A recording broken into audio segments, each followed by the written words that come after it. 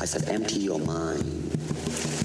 Be formless, shapeless, like water. It's about how hard you hit. It's about how hard you can get hit and keep moving forward. How much you can take and keep moving forward. Join movement expert Aaron Alexander as he dives into the minds of the foremost innovative healthcare thinkers and movement masters on their approach to optimal health and wellness. Align Podcast. Welcome back to the Align Podcast. My name is Aaron Alexander. In today's phenomenal episode, I got to have one of my preferred thinkers walking around this globe, Dr. Dan Engle. Dan is a medical doctor, board certified in psychiatry and neurology. He is one of the Onnit pros, so he works over at Onnit in Austin, Texas, and he's just a badass. He's a tremendous thinker. His life experience is that of like 10 normal, in quotation, human beings. He's lived out in the desert, lived out in the jungle in South America, lived in the mountains, and he's going deep into a lot of different wormholes. So we get into some of those wormholes in this conversation. So we get into psychiatry, we get into plant medicines, we get into just how to optimize this human situation that we're all taking part in here. Here is a little clip. We get to choose what program makes the most sense to us. And so if here's the buffet of options, the opportunity is to choose consciously. Thank you so much for tuning in to the website, aligntherapy.com, ALIGN-therapy.com. If you feel called to that little mofo, you will find the show notes for this and the rest of the episodes, and you can start the 5-day movement challenge, integrating optimal movement function into every flippin' thing you do in your day-to-day. I got a quote. This quote comes out of the book, The Prophet, and we talk about this book a little bit in the conversation. I say I'm going to quote something else in the conversation, and I couldn't find that quote, so I'm going to quote something else. Here we go. And the weaver said, "Speak to us of clothes." And he answered, "Your clothes conceal much of your beauty, yet they hide not the unbeautiful.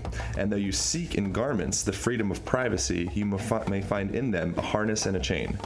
Would that you could meet the sun and the wind with more of your skin and less of your raiment." Raiment's an old classical term for clothing. "For the breath of life is in the sunlight, and the hand of life is in the wind." Plow. Prophet. I'm sure most of you guys probably read that book already, but read The Prophet by Khalil Gibran. Pretty big deal. Thank you guys so much for leaving reviews on iTunes. If we read your review, we'll send you out some stuff from Organifi. If you buy crap from Organifi, Organifi.com, really good supplements, protein powder, stuff like that. Use the Align code, ALIGN, you get 20% off.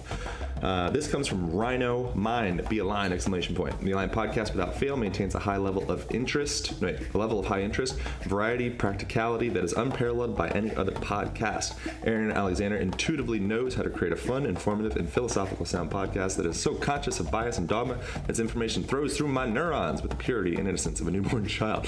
Rhino, going poetic and deep on that. He goes into some more stuff too. So thank you so much for that. Hit us up at Align Podcast on Instagram, and we will send you out some Organifi stuff. It'd be great. I think that's good. I'm headed to PaleoFX in the end of this month. This month is April. If you guys want to buy tickets and come check that thing out, they're on the podcast page, so you can do that. I'll be teaching some movement stuff there, and it's going to be great. Thank you guys so much for tuning in. Here we go. Back to the show with the good doctor, Dan Engle. Align Podcast. We're just sitting here, eating CBD honey and drinking mushroom tea. Awesome. Just general. Yeah, I say profound bullshit is kind of like that's like the intention of the podcast, if there is an intention. I'm trying to be as intentionless, as zen about it as possible, without being excessively Intentioned without being intentional. Yeah, exactly. Yeah. Thanks for coming over, man. Definitely. Appreciate it. Yeah. Yeah. Good to get to know you, build the brotherhood, see what we want to do together. Yeah, exactly. What's your intention with going out to Boulder? What's happening with that? So Boulder, the mountains just have such a sweet spot in my heart and soul. Yeah. That was where I had my big individuation, beginning of an awakening, so to speak. Moved out of my home environment where I'd been for 24 years and a whole new identity. And it was funny when I moved from Texas to Colorado, from Austin, San Antonio to Denver to start my medical residency is when I could really feel a new identity coming online. Shifted my name from Daniel to Dan. Now I was like an official doctor because I graduated medical school. But as a resident, particularly an intern, you don't know shit. You have a medical degree and they call you doctor, but you're like at the bottom end of the totem pole and doing all the grunt work. That's a wise way to go, Daniel to Dan, instead of like Daniel to like Spirit Feather or something. Well, that came later in Sedona. I figured it's coming. Not quite Spirit Feather. Yeah, I've lived in a lot of different places, and in each of the places that we live, it has its own identity. It has its own flavor on the grid. Hawaii is a particular expression. Sedona is a particular expression. The mountains in Colorado Boulder, that Denver Front Range, Summit County area is a particular expression.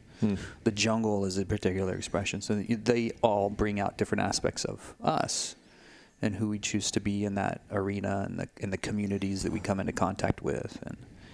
And so Colorado was this even more of like an adventure spirit, but that wasn't contained or confined to any particular piece of less so to particular identification roles that I had grown up with as a really aggressive, super strong athlete in a variety of different combat sports and a gunner across the board, 4.0, captain of the team, dating the prom queen. I mean, like, you know, whatever the things are, like checking off all, like, second place sucks, I'll fucking cut you from the team if you're even whining or getting us close to, you know, less than the championship. That level of intensity was really driving it until I broke my neck 2 weeks before medical school in this really blessed, orchestrated dive off a pier into knee-high water like this with my hands behind my neck, and I'd never even dove into a swimming pool like that.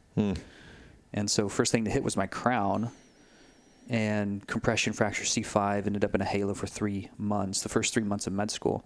And it was one of those things it finally slowed me down. And I was like, wow, I've been really living an intense gig. Yeah. Why? Who am I trying to impress? Who am I trying to get validation from? What's the thing that's driving this level of intensity? It's really turned me into kind of an asshole, but really good on paper and able to check off all the boxes and ace your test if I see it as just another challenge. And instead of going into surgery or emergency medicine, which was like that kind of gunner mentality, not to say that's bad at all, but that's just how I was driven. Yeah. I realized once I slowed down, it's like, you know, I'm living other people's expectations of me. And I haven't really even gotten a sense of what I expect of myself and what I would love to experience in my own life. And through that contemplation and going through all of the different clinical rotations that med school training will take you through, I realized I didn't really like surgery because I didn't like the intense environment anymore. It was completely not my chosen level of identification. ER medicine was cool, but I could not tolerate the change in sleep schedules. I mean, I was a freaking zombie. I actually got diagnosed with narcolepsy in med school because of the change in my sleep habits through call schedules. The narcolepsy expressed itself, which is like drop attacks when you sleep in places you're not supposed to sleep, like driving. I don't fall asleep driving all the time after call. You did this happen? Yeah, totally. So I stopped driving. Was it ever bad? It sounds like it. You know, blew out my tires a couple of times driving off the highway between where I went to college and where I went to med school. I would stop driving in college for a while because that happened, but I didn't know why it happened. I just thought I was burning a candle at both ends, which I was doing, but I figured it out in med school when it expressed itself from the call schedule change of sleep cycles. And I did a multi-sleep latency test. I was doing a neurology rotation at the time, and all my professors were like, wow, you got textbook narcolepsy. So they put me on Ritalin, or a cousin of Ritalin called Cylert, and that shit works. There's a reason there's a lot of people addicted to stimulants, because they freaking work. And I was like, oh my gosh, for the first time ever, my brain feels like it's really online. And when people have narcolepsy, you kind of need that unless there's something driving the hypersomnolence. And for me, it was a lot of adrenal fatigue and that level of intensity and not getting enough sleep and eating shit food and smoking way too much pot and drinking way too much alcohol. Pot was probably a minor one. The alcohol was even major. So I got totally sober, changed up my diet, got more sleep and regimented that, and then narcolepsy essentially went away. So eventually I was able to stop the meds. But through that whole experience with med school, I realized, I think slowing down and not having to make A's and being a gunner and kind of letting off the gas pedal a little bit, being cool with bees, smoking a lot of pot, getting, starting to listen to Pink Floyd and like really expanding my consciousness. I ended up having more fun in med school and college than I ever had med school and residency than I ever had in high school and college. Because high school and college, I was so fucking intense. Med school and residency, things just kind of like let up a little bit and started having a lot more fun and just getting to know who I was. And that happened even further when I moved away from Texas after med school to residency in Denver. And then in the mountains and starting to climb and snowboard and like really just like my soul felt like it really came into its next expression. So I have a sweet spot in my heart for the mountains, and it's going to be good to get back. Yeah, you're familiar with Paul Selig, I know, because Aubrey's all hot and bothered about him. And for good reason. Dude's amazing. I've been listening to his book, Mastery, or I think it's Book of Mastery. Book of Mastery, yeah. And one of the things I got out of there, which I highly recommend people jumping on and grabbing that. I'm doing the audiobook version. But you're speaking about expectations, and I think so many of us, we live in expectation, we don't actually even realize whose expectations they are. And one of the analogies that he used in there is death is like taking off a tight shoe. And since then, I've been like, okay, how do I sort this death thing out while I'm still here? Because once you have that realization of like, yeah, I'm wearing a fucking tight shoe like all the time. Mm-hmm. You kind of pull the laces back a little bit and you're like, oh, okay, cool. I feel, oh, wow, how much can I pull these laces back? Mm-hmm. Oh, okay, wait, maybe these laces actually serve me. Mm-hmm. What's the balance of the shoe fitting, to create support, but also not like choking me out? Totally. Yeah, the ego is essentially like the lace control, or how tight do you make that knot, and what kind of knot do you make, or is it Velcro, or now it's got these little expanded kind of like flexi tabs because I don't have to be so bound. Right. It's a cool analogy because sometimes we're wearing office shoes and like boardroom style, or sometimes we're wearing soccer cleats, and sometimes we're going barefoot out in the sand, and we're completely unbound, like in the mystical states. And sometimes we're a cowboy boot, and, because we inherited that from our dad or our granddad, there's all these kind of like ways that we identify that shoe-foot relationship and realize that we have the opportunity to control how tight we feel bound. But we can only get that perspective when we've stepped outside of it. So like when Morpheus asked Neo, are you ready for the red? Are you sure you're ready to wake up? Are you sure you're ready for the red pill? Because waking up is typically not an easy process. Yeah. And it's interesting how some of the locations that we end up, like I went to Boulder, I mentioned to you, I lived in Boulder off and on for about 5 years.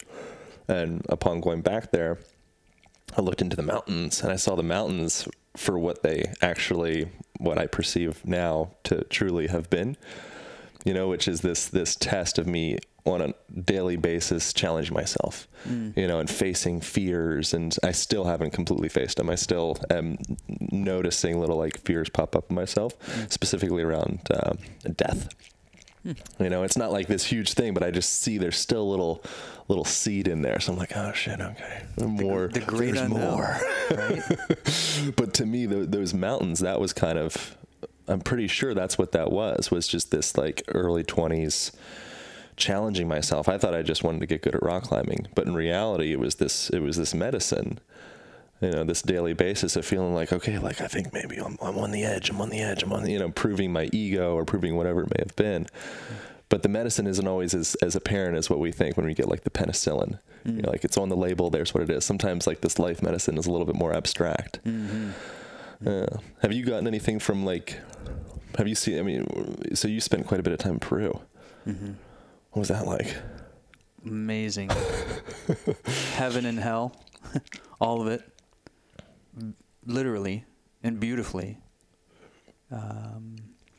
So through my medical training, I realized, okay, surgery and ER medicine's that kind of like intensity is not me. Psychiatry seems like a good fit. I realize I'm interested in the mind and what makes us who we are, and how you can have two people raised in the same household and be completely different, right? I mean, souls come in with a completely unique constitution, and we are all as individuals and unique as snowflakes. And it's still mind-boggling to me that no snowflake is the same. Like, staggering. And of course, no two people are the same. And how is it that we're all different, and what makes us who we are, and how did we get to a place of self-identification that's continuing to unfold into this recognition that we're everything and nothing all at the same time.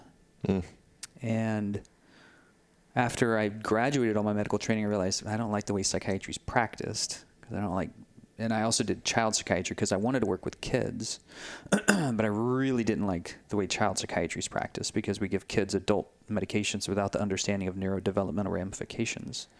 Like, how is this going to alter this little being's psyche developing through a really formative time frame with medications that we're not really sure, because all we have are medications, and we don't.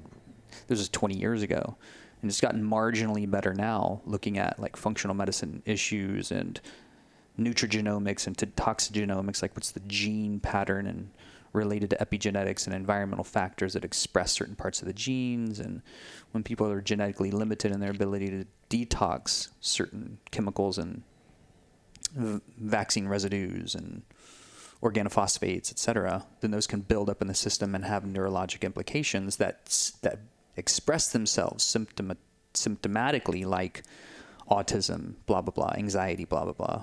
Oppositional defiant disorders, like one of my favorite. Like, okay, kids are supposed to be oppositional. They're finding out who they fucking are. Right. We're not supposed to medicate that.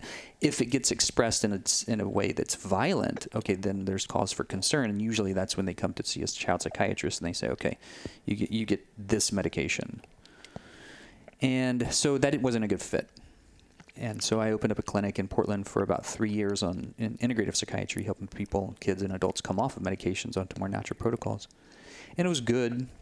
We were doing good work, but it wasn't quite the level of fulfillment for me. It wasn't the whole picture. It was just like, maybe a quarter of the pie. Yeah. And I was introduced to ayahuasca. And after that, the rest of the pie started to reveal itself. I was like, holy shit. Everything I thought I knew about the mind and everything I thought I was learning in psychiatry feels like kindergarten in comparison. Yeah. So I fairly quickly closed up my practice, moved out of Portland, lived in an ashram for a couple of years before I was ready to go down to the jungle, and lived there for a little over a year to study with the medicine keepers, the men and women there. And it was beautiful. It was powerful. No running water, no electricity, no gringos. It was just like me and my teacher and a couple of huts. And how long were you out there? I did 2 different stints in a little over a year total. I came home in kind of the middle because I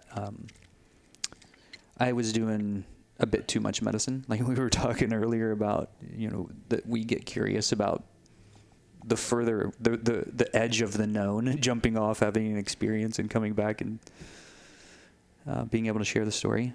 And so there's already that kind of adventure inclination. But there was also a deep connection I had to the medicines. And so I was dieting a couple of medicines that were pretty strong. And which ones? This particular one was Chiricsanango. The one that I had wrapped up was Piñon Blanco.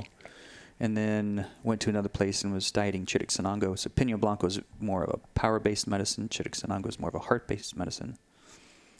And as it was moving through my system, and I felt like just a fountainhead for the source code. And I was downloading for 3 weeks this entire compendium of what I knew at that time, this was about 10 years ago, on integrative medicine. Integrative psychiatry, holistic living, what now I consider soul-centered medicine. And it was phenomenal. I've never had such an experience of awakening and such an experience of angelic information, cosmic energy, and and universal intelligence, wisdom moving through. So I'd stay up all night journaling, downloading, all day long jungle runs, barefoot deep into the forest, and then all evening more ceremony. Wow. And we're just doing that over and over and over for 3 weeks until one of my teachers had told me before I went down to the jungle, he said, you be careful with those medicines, because you have to build the vessel to be able to hold that much energy. He could already see, he was pretty awake, and he could already sense what was probably in store. And I didn't know what he meant by that. But I knew I needed to go down, and I knew I needed to study. And sure enough, I had not built my vessel to be able to hold that much charge. So it's essentially, sending too much charge through a circuit, and the fuse blows, and my fuse blew, and that looked like mania that dysregulated and weakened my immune system. And in the midst of trying to ground the energy, I left in the middle of my dieta, which was not a good idea, because you're just walking around, you haven't sealed it, and you're like just so open. And went down to Honduras to learn to scuba dive, because I just wanted to I knew I needed to get in water for a long time. I was like, the best way I know how to do that is learn how to scuba dive and stay under for a long time. So I went to Honduras, started to learn how to scuba dive. I got these sandfly bites, and my immune system was so weak I got septic. And I was so against allopathic medicine that I wouldn't take antibiotics. So that just got worse and worse, and I was trying to find all these natural remedies, and finally I came back to the States, just completely wrecked. My mom was like, holy shit, what happened to you? Come in. Don't move. Sit down. And finally I came across colloidal silver, and that internally and externally got a hold of the infection. And after about a month of healing, just my legs were all swollen up and pus coming up everywhere, and just this like crazy internal sepsis. Was finally strong enough to go back and finish the dieta, restart it, open it, finish it. And then I stayed for another 4 to 6 months or so and did 3 or 4 more dietas. And that's when you drop in and you learn from the teacher plants themselves, just directly in isolation usually. And I didn't really plan on coming back. It made the most sense of anything that I had ever studied. Traditional medicines done with intention that open up our consciousness towards our purpose, to know who, like Paul Selig says, to know who we are, to know what we are, to know how we serve. Yep. And that was all getting clarified. So it's like, I'm good. No reason, no need to go home. Yeah. And eventually, it was clear that if I was going to be my best service, it probably wasn't going to be hanging out in the hut, for the rest of my life. Yeah. So that was a long journey home. Yeah, I found that with from a physical therapy perspective or a movement perspective, so often we'll end up identifying with these, say like a rotator cuff exercise. You got to get the medial rotation, external rotation, abduction, adduction, to go through all the ranges of motions. And you have this idea that you're stuck on of what's going to heal the shoulder. And then all of a sudden you have some type of experience that you get out of the way of yourself for a second to allow kind of like the deeper truth to come through. But generally speaking, we're so loud with what we think we're supposed to do. We don't ever allow any of the whispery stuff to actually come in, and like that's where the real wisdom is at. But our day is occupied by noise. So getting to that point where it's like, oh, just let the whisper speak into the shoulder, maybe, and maybe you'll be moved to do something that will actually unlock that seed of what's causing the instability in the first place. Yeah, absolutely. And is the physical expression of that shoulder impingement, imbalance, weakness, trauma, injury, is that how much of that expression is physical, right, versus mental, emotional, spiritual, psychic, karmic, environmental? There's so many different layers, and hanging out in the jungle and doing deep work with those realms, we really get the sense of the whole buffet of influence in our minds, in our bodies, in our hearts, in our relationships. And it was a completely new operating system to orient to, and really beautiful. And it's a particular expression of medicine, particularly the style of Shipibo work and Mestizo work. And there's a lot of ways. Another teacher of mine was fond of saying there's a lot of ways up to the mountain. Yeah. And yet there's still only one top of the mountain. Yeah. There's still one source. The sense of oneness, a sense of unity that we're all moving back to, and there's a lot of ways to get up that. I feel like the idea of building the vessel in order to be able to sustain the charge or hold the contents, like what does that look like? How do we actually build the vessel? Mm-hmm. A great question. Yeah. Again, I think of it like on different levels. If we're talking about body, mind, heart, soul, and which aspects of those are we building to hold which levels of experience we're desiring. So if you and I were both rehabbing a shoulder impingement and we were using like the ARP wave, direct current stimulation, your body, because you're built like a tank and I'm built like a Ferrari, you can handle more torque. You can handle more charge just physically moving through your system. So you would be able to hold more of an amperage on that ARP wave machine than my body would be able to experience. Yep. And it's similar on a heart level, on a mind level, and on our soul level. We have different levels of ability to be able to express levels of resistance and resilience and mastery and the pace of our maturing, because we're all coming in with a very unique constitution, with a very unique pre-birth imprint, which we could call soul, which we could call genetic transgenerational imprinting, right? Because trauma gets passed on in the generations just as much as hair color and eye color do. Yeah, that's shown with rats. Totally. Yeah. Right. The trauma you're probably familiar with the thing, but before they would shock these rats, they would give them this really strong smell. I don't remember what it was called, what the chemical was, but then they found the same thing ended up with the children of the mother and the father. Mm-hmm. Yeah, they have that smell and they go, all their sphincters clench up, like it's coming. Right. Totally. And the complement is true too. Learning is passed on generationally. So they've done similar. I think this was from Rupert Sheldrake's. Yeah, he does a lot of good stuff. TED Talk morphic resonance on the morphic field. Yeah. And he was speaking about the studies in Matt's learning mazes. Yeah. And the speed at which they're able to complete a known maze and then a new maze, and things that are accelerating their learning, and their progeny or kids, without learning or being trained, perform better in those maze tests than the rats from parents that didn't have that training. Yeah. So, and same with bird songs.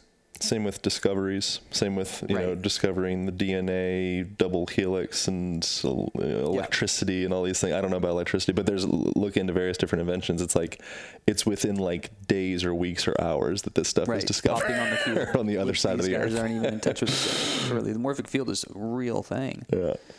And when we're coming in, we have all this imprinting in each of those levels: body, mind, heart, soul. And so when we're developing ourselves and we're choosing to build the vessel to be ready to take the next evolutionary leap, we get what we ask for. And that's why the adage, be careful what you wish for, is true. And my experience in that, particularly as it related to the journey in medicine work, was I had come out of a divorce when I transitioned from Portland, and I couldn't feel the sadness, and I knew it was there. Right. And I'm enough of a personal development geek and focus junkie that I continue to look for and pursue my growth edge. And that has been at times very joyful and at times very horrendous, because we don't know what it means to fully actualize a prayer. If the prayer is something like, please help me open up my heart so I can feel this sadness, so that I can be fully experienced and expressed and whole as a human. Please help me open up my heart. If the prayer is that simple and it sounds beautiful, sure, let me feel more love. That also means that I'm going to be invited, sometimes kicking and screaming, into all of the experiences that closed my heart off in the first place. And that can feel like a re-traumatization, particularly if I don't have support and I don't understand what's happening and I don't have a mirror to help me validate the process and actually understand that this is midwifing me through that journey in order to actualize that prayer that I can be whole, happy, well, and free. And so there was a 10-year process that's still actually happening. I'm still finding layers deeper and more expression in a compassionate, loving way. Yeah. In my partnership, in my community, in my self. Right? So that's all still happening. At times it's just been like, what the fuck was... this wasn't in the fine print. I didn't sign up for this. Fuck you. Who said that this was the thing that because all my ego attachment had been totally different to what that process was going to look like. Some fantasy about what going down to the jungle was going to be like. Some fantasy about what it is to be like, a shaman doctor or whatever that my ego was just trying to like identify as, because it was trying to get validation, gratification, a sense of importance, a sense of, whatever. But actually it was mostly all of the complement of that, getting my ass kicked, not knowing who I was, spending a year in a suicidal depression in a tent after I moved back from the jungle because I couldn't relate to anything. Where was the tent? In Sedona. Okay. Because that was the only place I knew that I had friends that had enough land and I could just be on the backside of their property for however long it needed to be. And is that where Aubrey shoveled you up? Exactly. Totally. That's good, man. Yeah. Is there any imprint of some of this kind of more like meta, potentially to some nebulous trauma that we experience in our lives in your neurology? Is there any type of like, in relation to say like a concussion, for example, we'll see these functional changes happening in the brain. Is there any kind of, is that always happening in tandem? If we have some type of, say, a heart trauma with a relationship or a death or something like that, does that end up manifesting in the mind? Yeah. Is there some way that we can tangibly see that, or does it have to stay in kind of like self-development conversation where we just kind of talk it out? Yeah, this is where it's getting really interesting around the entire field of biometrics and the quantified self and being able to track quantitatively what's happening in the heart and the mind as we go through some kind of process. It could be more of a personal development process. It could be a physical healing process. It could be a healing from concussion kind of process. All of those things are going to have a heart, mind, body, soul connection. Gabor Mate's fond of saying you can't separate the mind from the body, nor can you separate the individual from the environment. I think he's totally accurate with that. So there's always each of those levels playing.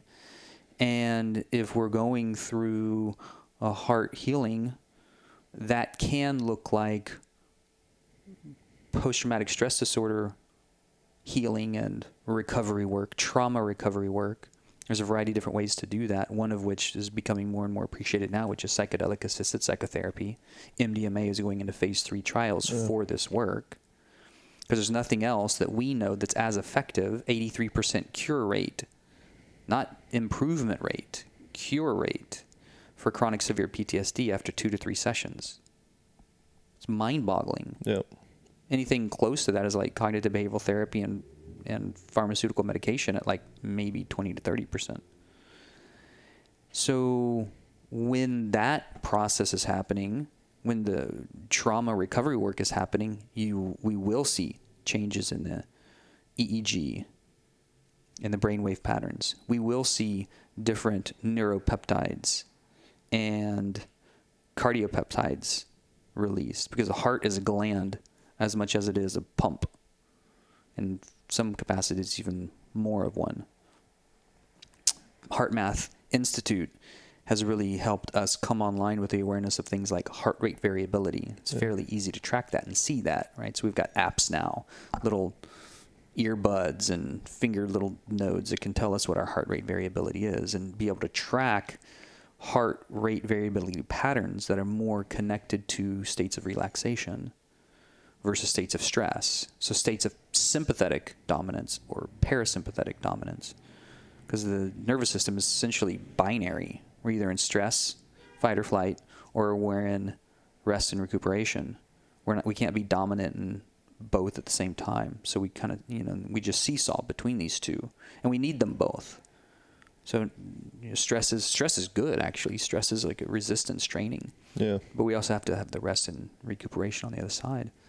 So when we go through these processes, we're getting more and more sophisticated in being able to use wearable devices and bio-tracking and cognitive tracking devices that show what's actually happening quantitatively. The benefit is that gives us and our minds the orientation towards progress, because we always want to make sure, we want to know where we are and where we're going, and to know, ideally, the next steps to continue to make that progression. So where am I starting from? So, lab draws, QEEG, EEG draws, biome. So looking at my stool, looking at my microbiome, because that's actually considerably important for even my emotional state and cognitive state. Looking at my inflammatory markers, hormones, like the whole starting point. Where do I want to go? What are my targets? Oftentimes when people come into allopathic medicine, the big entry point is some kind of crisis. So they're going to go see their doctor, not because things are well, but because they're feeling unwell or sick or ill in some kind of capacity. So help me with this pain, depression, anxiety, blood pressure, irritable bowel syndrome, whatever the thing is. So my goal might be resolution of that, but that's still a disease-oriented model. That's still an allopathic model versus a health-oriented model or a transcendence model, which has helped me find more ways that I can feel empowered, lovingly connected to who I am and what I'm here to do, clear on what my passion and purpose is, integrated into a community of like-minded, like-hearted brothers and sisters that help me up-level my human experience, and I can help them do the same. So I come into a greater state of soul-level fulfillment, which is what I consider as transcendent medicine. So that my soul, like in a deep level, deeper than my mind and deeper than my heart, is reaching further and further states of continued senses of fulfillment. And that means, yes, I'm able to go through the trauma work, and I'm able to work through all of my barriers and limits and perceived programs of loneliness and being not enoughness and not being able to trust anybody, or like whatever that is. It's the tight shoe. Yeah. Like I'm able to recognize that I've been in this tight shoe. Yep. And I have ways now to know how to loosen those laces and recognize that I'm in control of that. I'm the one that is holding the laces tight. I may have been born into a tight shoe, but it's also my tight shoe. And the resolution and the acceleration going from a disease-oriented model to a health-oriented model to a fulfillment-oriented model is greater states of personal responsibility. To know that this is my life to choose, to anchor, to engage, and to recognize that everything is happening with me and not to me. And it can often take the removal of that environmental imprint, if that environmental imprint was more towards victimhood. Yeah. And that's why a lot of the teachers speak of the spiritual path as a lonely path. because we leave those imprints and many of those relationships either on hold or we leave them behind while we're consciously engaging in the new operating system and finding the tribe, our chosen tribe of brothers and sisters that are going to mirror our greatest sense of self. Yeah. And the person that we are, being lovingly validated for who we are, not necessarily what we can do or what we contribute, but for who we are and who also we get a sense of we can become. I see you, like particularly like if I get to know you and I can tell you're having a shit day or you're in a phase of your life where you're just like going through a really dark night of the soul or whatever it is, like I can be with you and I can see your beauty and mirror that for you, and I can also get a sense that this is a process that is developing you into the butterfly going through the chrysalis.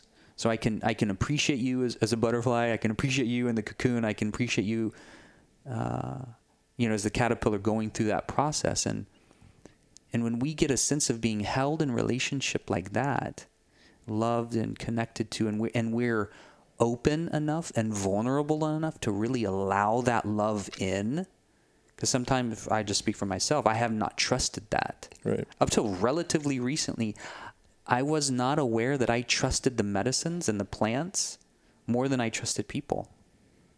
And that's why it was so easy for me to say, oh, wow, I'm in the jungle. I'm doing this amazing work in the level of connection and intimacy. I'm home. Well, I'm not born as a plant. I'm not born in even a jungle culture.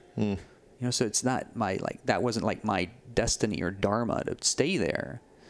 It did a whole lot for helping me resolve a lot of trauma and be ready to open up my heart. And then the relationship I'm currently in now with my beloved, it has been the greatest next evolution of my intimacy and getting to know who I am, and the recognition that I was still walled off in many ways. It was okay for me to trust non-humans, but once it was like, it really came down to like, can I trust this woman? Can I trust anybody to be let into those really vulnerable places? And being mirrored in that way helped me understand how much had been done and worked through and how much had not yet been done and worked through.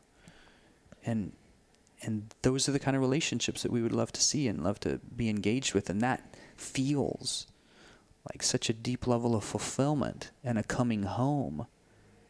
And Sex at Dawn was kind of like one of those books for me and for a lot of people in our kind of like, discussion network, so to speak, about like the way that we can live as a community and as a tribe where we are celebrating each other's freedom. We were talking about freedom in Khalil Gibran's The Prophet earlier. I'll read the freedom thing in the intro here. Hopefully, I shouldn't have said that now. I'm probably going to forget, and people are like, where's the freedom thing? Just a little carrot for part 2. Yeah, right, exactly. Yeah.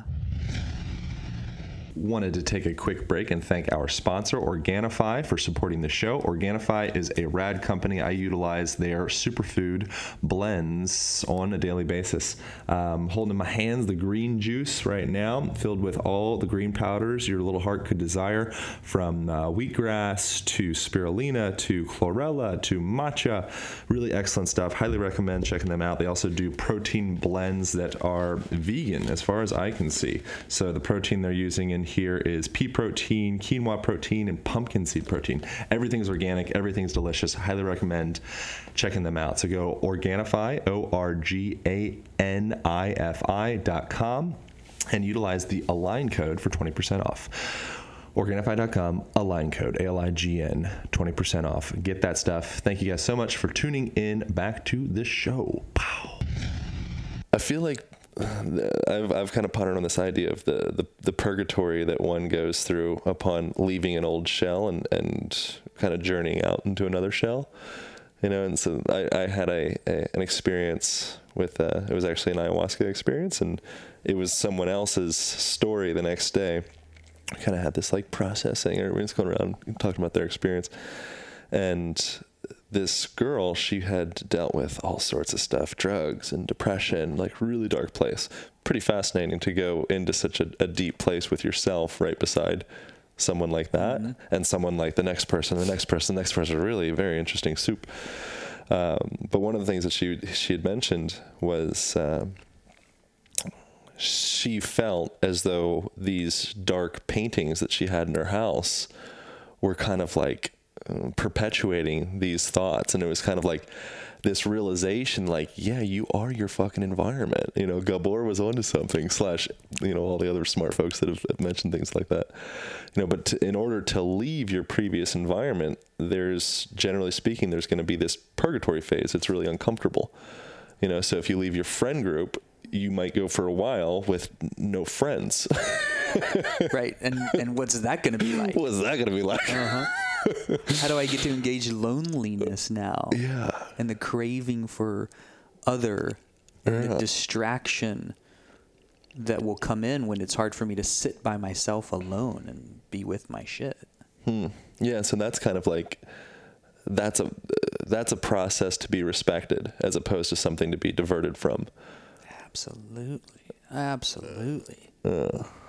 And we don't encourage that in our culture at all. Our culture is so production oriented. Totally. It's so filled with reminders of what the mother culture, like in Ishmael, speaking about the mother culture program, what our mother culture says is successful or what needs to happen.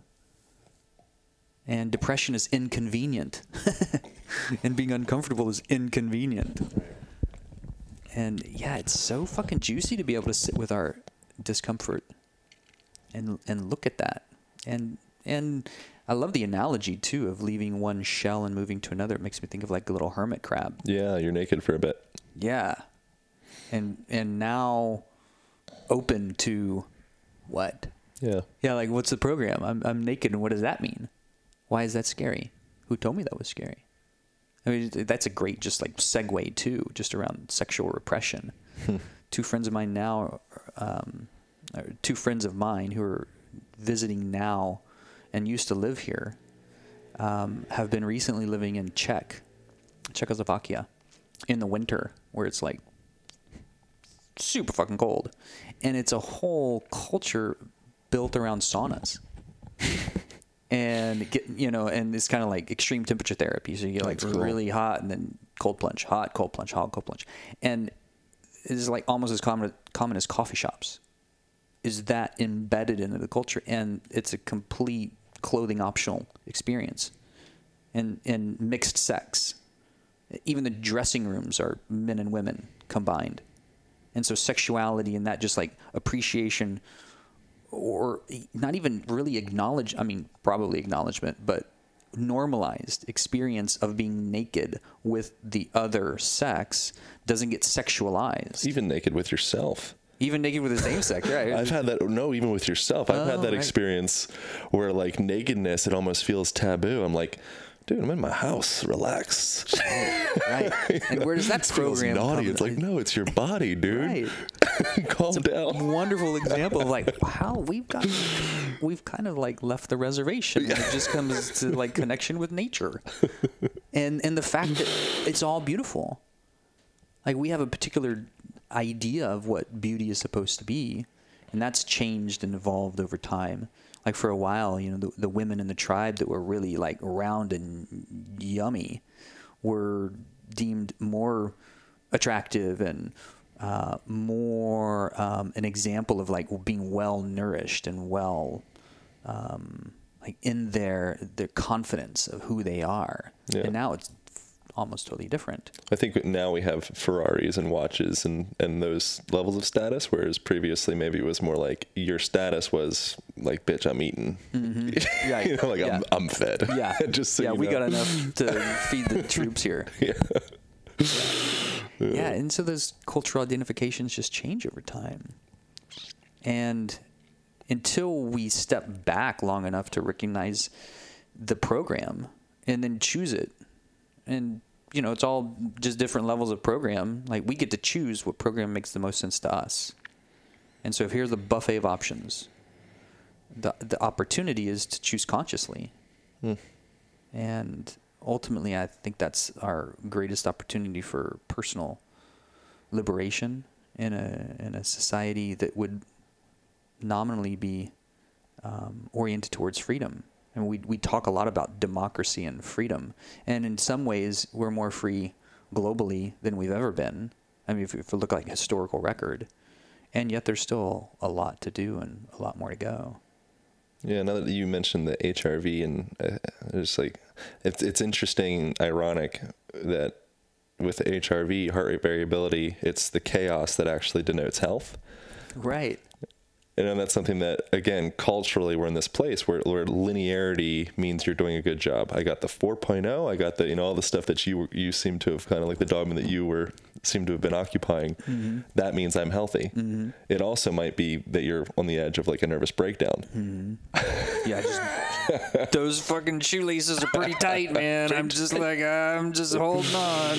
Where's the finish line? Yeah. Is there, I see like dance is a really beautiful way of starting to exploring that chaos. And some people, if they're really yoga centric or maybe weightlifting centric or whatever it may be, more linear practices, it'll take a good, hours or weeks or years maybe to unwind those previous linear dogmas to actually get into a more genuine expression of your own dance. Mm-hmm. And so people that dance probably get what I'm saying. People that don't probably think I'm, mm-hmm. crazy or something, but I know that you've experienced that. I would guess just from talking to you. Absolutely. Is there any other kind of maybe dance metaphors, or maybe dance the way, maybe dance the only way to embrace your chaos? I don't know. I love dance. Yeah. And especially when we're dancing, as the proverb goes, or as the saying goes, when we're dancing like nobody's watching. Yeah. Because there is something about like ecstatic dance or couples dance. Like couples dance, like flamenco dancing is a particular style and has kind of rules and rhythms, so to speak, and you're dancing in a particular framework because the other is expecting that, and the music is cadenced for that, and the movement is consistent. Versus like doing your own solo dance behind a blindfold.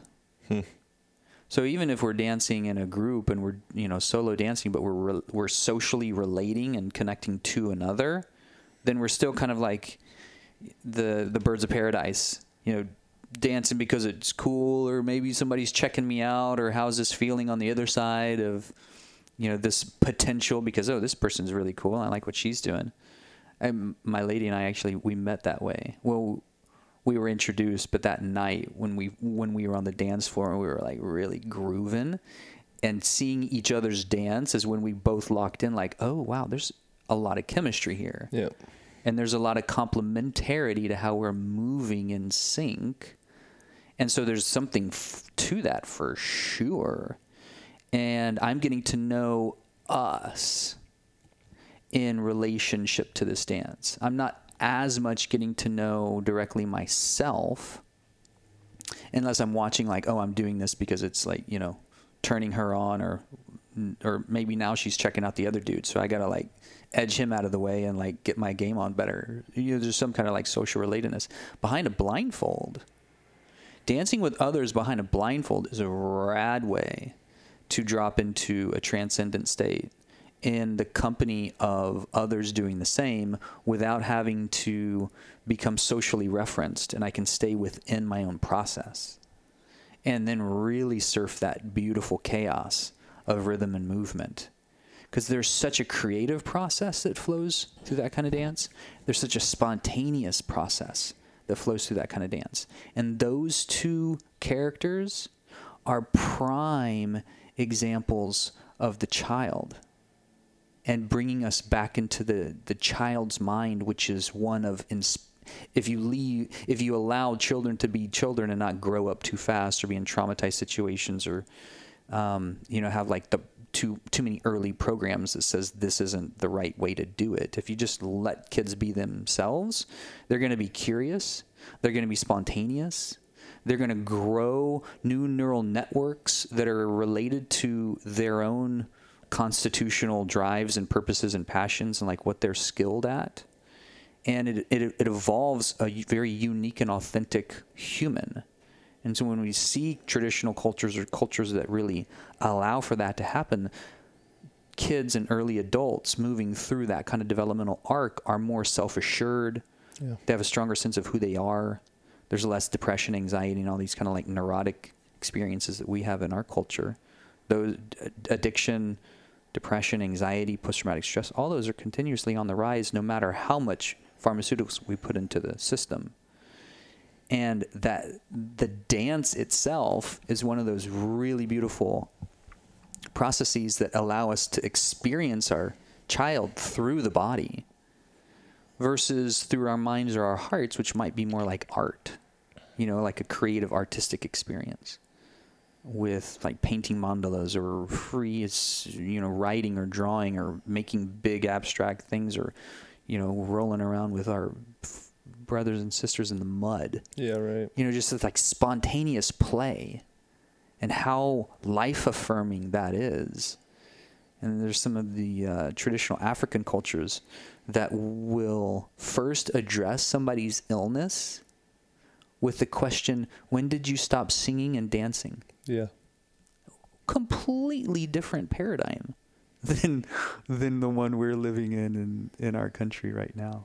And through the benefit of having the opportunity to share information like this on more and more widely networked platforms, we get to help each other remember and mirror and validate the importance of these expressions, the importance of art and dance and spontaneity and play and being sexually realized, free to be our sexual selves, attracted to others who are in their sexual self, and releasing the dogma that says sex is wrong or this type of sex is wrong or even just nudity is bad. That's such a religious dogma. It's something you carry. If you have that, it's with you. Absolutely. Whether it's conscious or not, it's going to continue to run the program. Yeah. So let's talk about it. Let's put it on the table and see if that is what I actually choose and why I choose that, and at least bring it more into conscious awareness. So it's not to say that my beliefs are the right beliefs.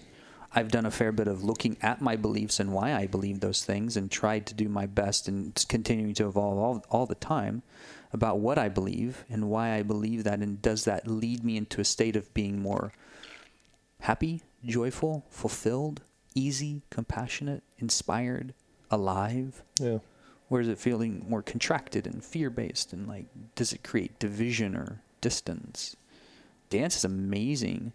Meditation is one of those too, that can be very growthful and very spontaneous and very creative. Because sometimes we think of meditation as just like sitting on the cushion and staring at a candle. And it can be that, but can also just be the state of becoming ever more present and aware of what we're doing and experiencing here and now. Yeah. So if I can bring that level of awareness to, reading the prophet or having a cup of tea with a new friend, this can be a meditation in motion. Yeah. And to see you when I come up and you're doing these cool, like, non-conventional weight training methods that's bringing a new non-linear expression of physical movement and physical training into the system. We look at traditional cultures. Most traditional cultures were staying fit because they were just using functional movement to keep themselves alive and fit and playing and engaged. Yep. As opposed to needing a linear system like yoga. My understanding of yoga, and I haven't studied yoga tremendously, I've gotten a lot of tremendous benefit from yoga because it helped me rehab a whole lot of injuries that because I have such a passionate play child archetype that comes out in sports, I can push through injuries that aren't necessarily maybe the highest choice for my body, although it feels really good in my spirit. And then some of the rehab programs that were lengthening were in yoga and through yoga, particularly hot yoga. So if I'm going through a stretching and lengthening process, but I'm also engaging strength-based conditioning, cardio, balance and vestibular training, most of those are going to be more spontaneous. Like all sports are non-linear movements. Well, not all, but most. Like I was just watching the downhill and the giant slalom, and it's a fairly linear movement, but you have to have enough flexibility in the system to be able to correct. Otherwise, you're going to wipe out. Until mutations like CrossFit come about. Not that there's anything wrong with CrossFit, but it becomes like, okay, let's dig deep into that linearity. Who can do the line the best? You know, and then that's okay, cool, sweet. I'm a competitor in this linearity, so therefore it's okay. You know, I don't need dance or anything more expressive. Yeah, I think now that you're talking about it, I never really thought so much about movement practices being like similar to the complement between yin and yang or masculine and feminine. I think they both have their place. Like linear practices have their place. You need spontaneous practices have their place. It's the frame of the shoe. Don't take the shoe off. Like you're going to go out in the snow. Right. You know? Keep the shoe. Yeah. Unless you've done some Wim Hof practices and you can like stay in that. And that's when you kind of run into like the stereotypical kind of like annoying hippie. They took their shoes off. You know, and then you see the person that's like the uptight, the other side of the spectrum. Their shoelaces are just choking them out. Their feet are crying. You know, it's finding that both sides, yin yang, linearity, dynamic movement, you know, thought processing, like having you see by sitting in place, you actually do better with things like Scantron type tests. You know, so when you're sitting down and just focusing, you start to play more in that linear realm. But if you want to go more into complex, creative, outside of the box, they call it divergent thinking, then all of a sudden you want to move and dance and walk, go for a walk. All of a sudden that's when your ideas come about. But sometimes it's good to come back and concentrate. Yeah, there's something settling that happens with repetitive movement. Yeah, it's a mantra. You know, we do mantras, like audible mantras, there's physical mantras, audible mantras, probably smell mantras maybe, I don't know. Like anchoring yourself in certain smells might be something like that. The quickest way to the brain is through the sinus. So that's why different practices with aromatherapy has become popular. And you can see that change neurochemically faster than through any other input, and more directly through any other input. So the olfactory bulbs sit right underneath the inferior part of the brain. The sinuses are separated from the brain by a piece of bone that's the thickness of a piece of paper, called the cribriform plate. So you get immediate absorption. I mean, you will take in information through the eyes that will adjust and then give off signal quicker, but the neurochemical input and expression of that through the olfactory bulbs is the most primitive and the earliest defined. So these intranasal therapies is another area that I geek out on, is neurocognitive restoration or concussion repair. You're a bit of a polymath. You seem like you got a lot of depth in various holes. Yeah, there's a few different interests for sure. Yeah, and you know, that's just an example of the things that mirror and engage new friendships kind of like straight away. Like, oh, this is another person who's just interested in seeking greater self-awareness and greater understanding in the environment of what helps us feel whole, happy, and well. Whether it's being in the sun, doing non-conventional weight training, or getting your board out and, you know, jamming it through a set all morning, or, you know, what are the things that make us alive?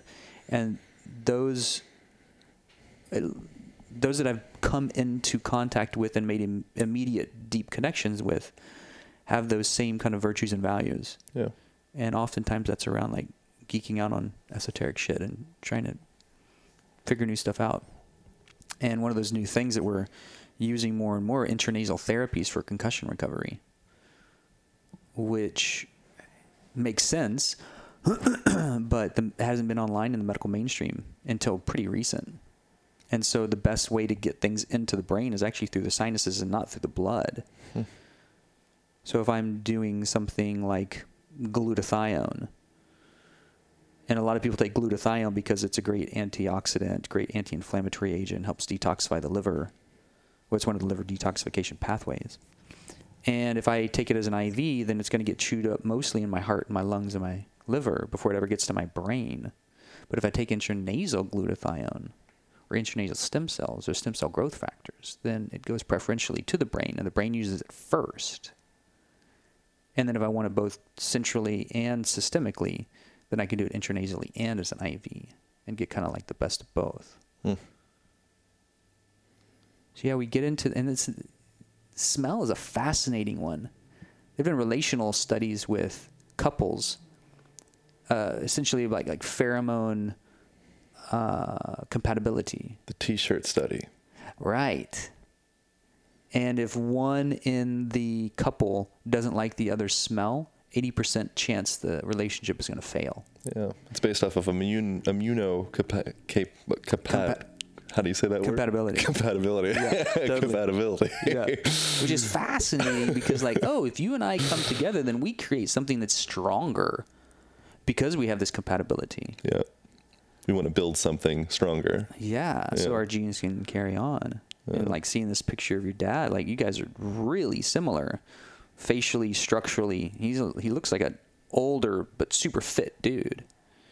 And when we recognize that we are essentially the culmination of like a whole bunch of different possibilities in physical form, emotional form, mental form, soul level form, then no wonder, because any one of those just by itself is an infinite number of possibilities, physically, emotionally, mentally, soulfully. When you layer all of those on, then you get this like exponential infinite possibility. So of course we're going to be all like unique.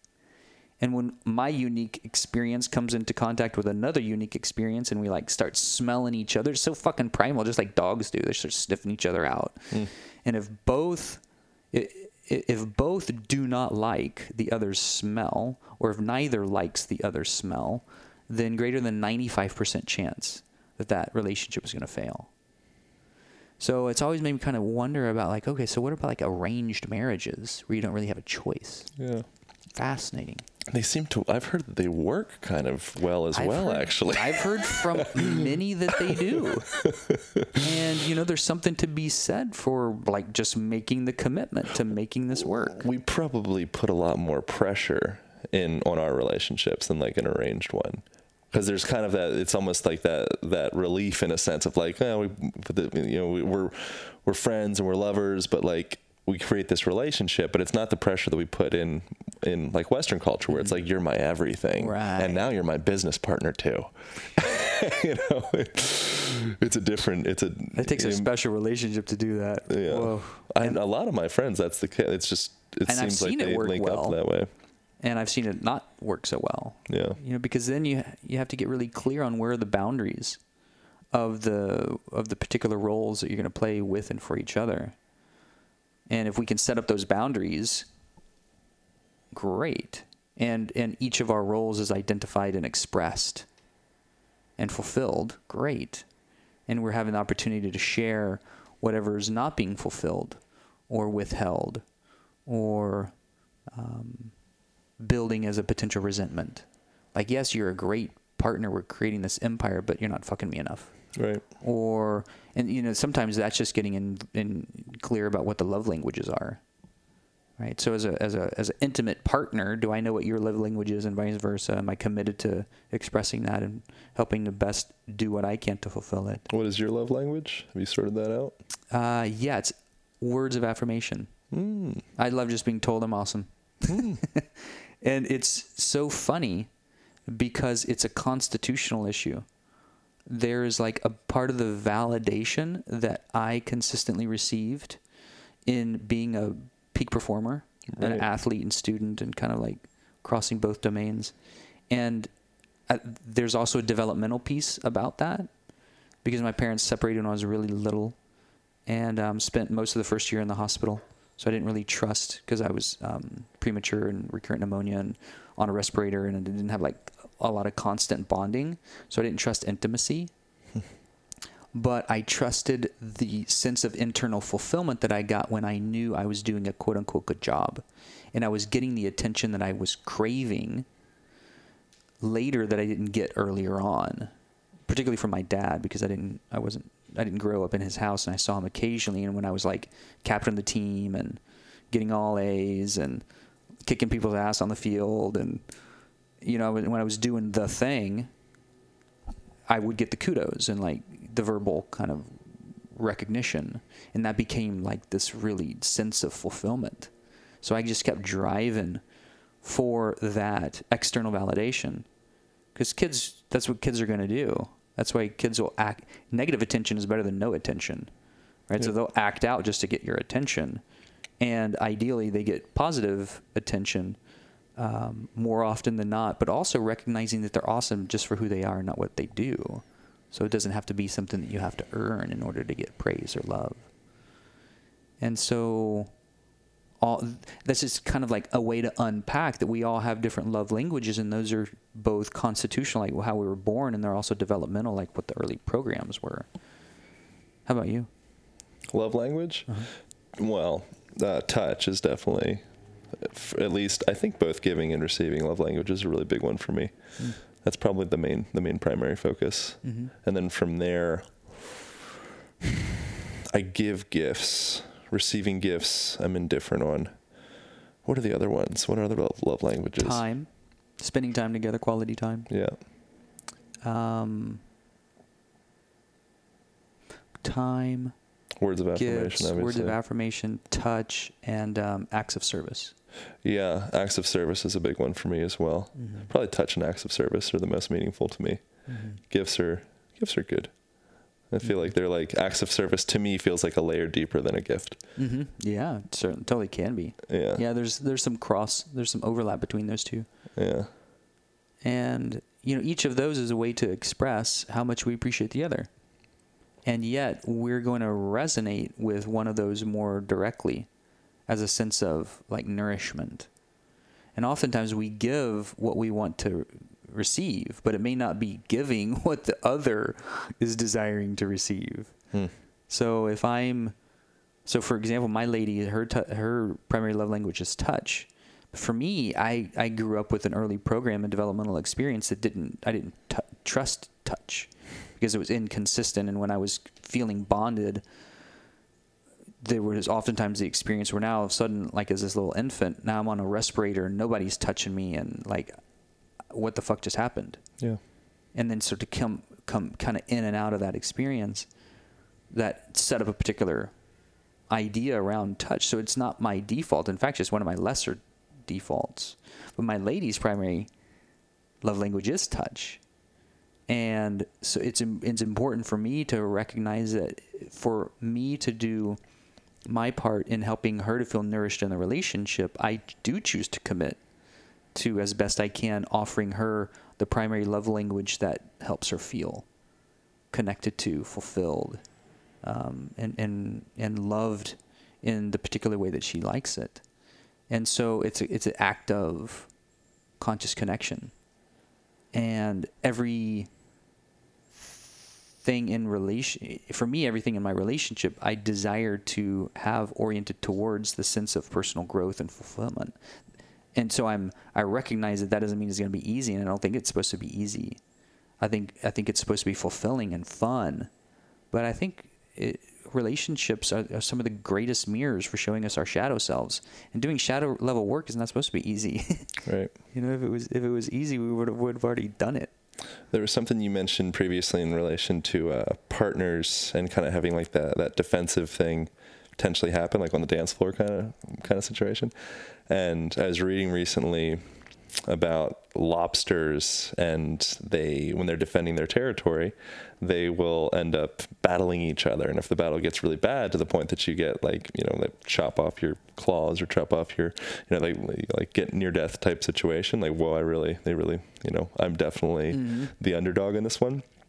It ends up actually changing their chemistry. It ends up changing their neurology, and that the chemicals they pointed out in this thing that I was reading was octopamine and serotonin.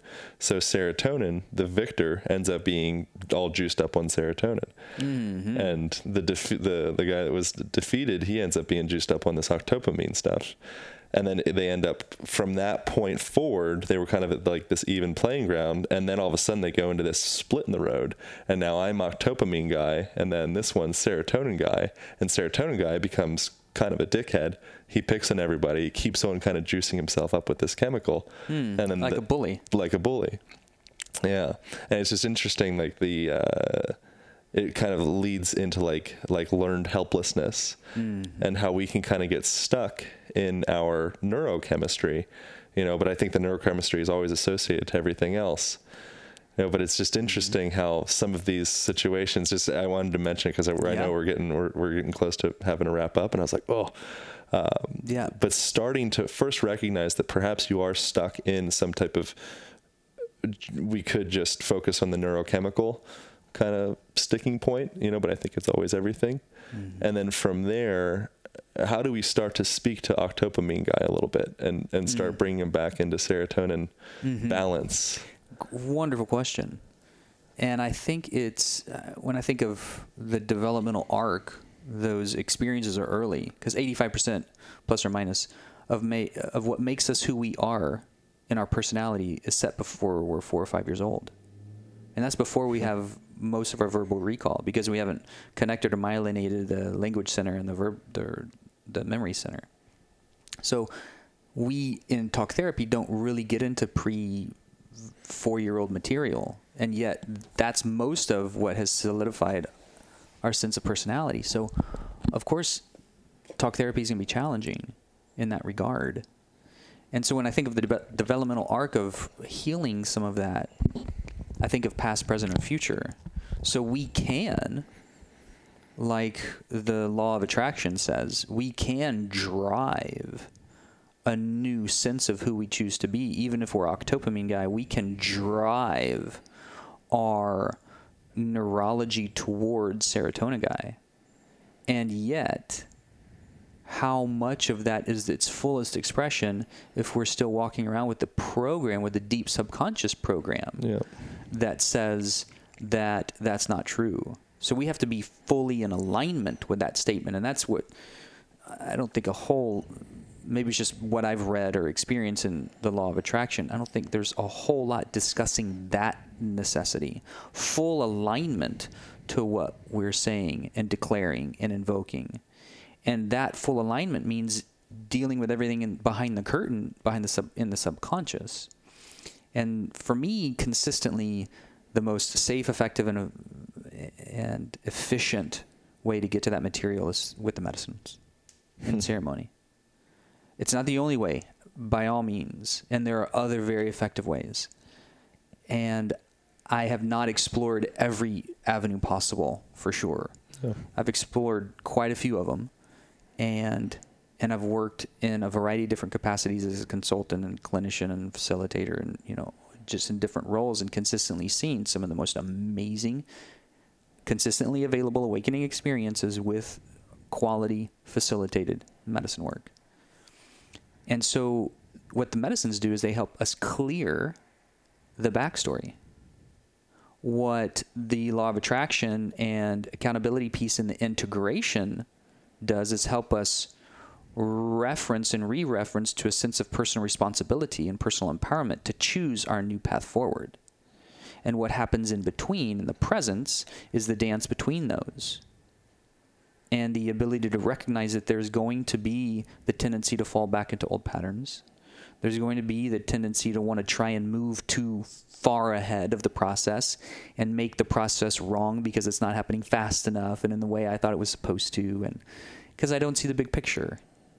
And so dancing in the middle of that is where we get into our movement practices and our mindfulness-based practices. Stay in the body, to stay as present with the mind, to have a compassionate expression and experience, dancing between who we were and who we are yet to be. And it's like what you were speaking about before in that in-between phase. And that in-between phase is a really rich phase. But it's I think that's where the magic happens, because, we're only here in this present moment. But it's also where the biggest challenges are, because we are in between. I think of it kind of like the Tibetans speak of between lives. The space between lives is the bardo.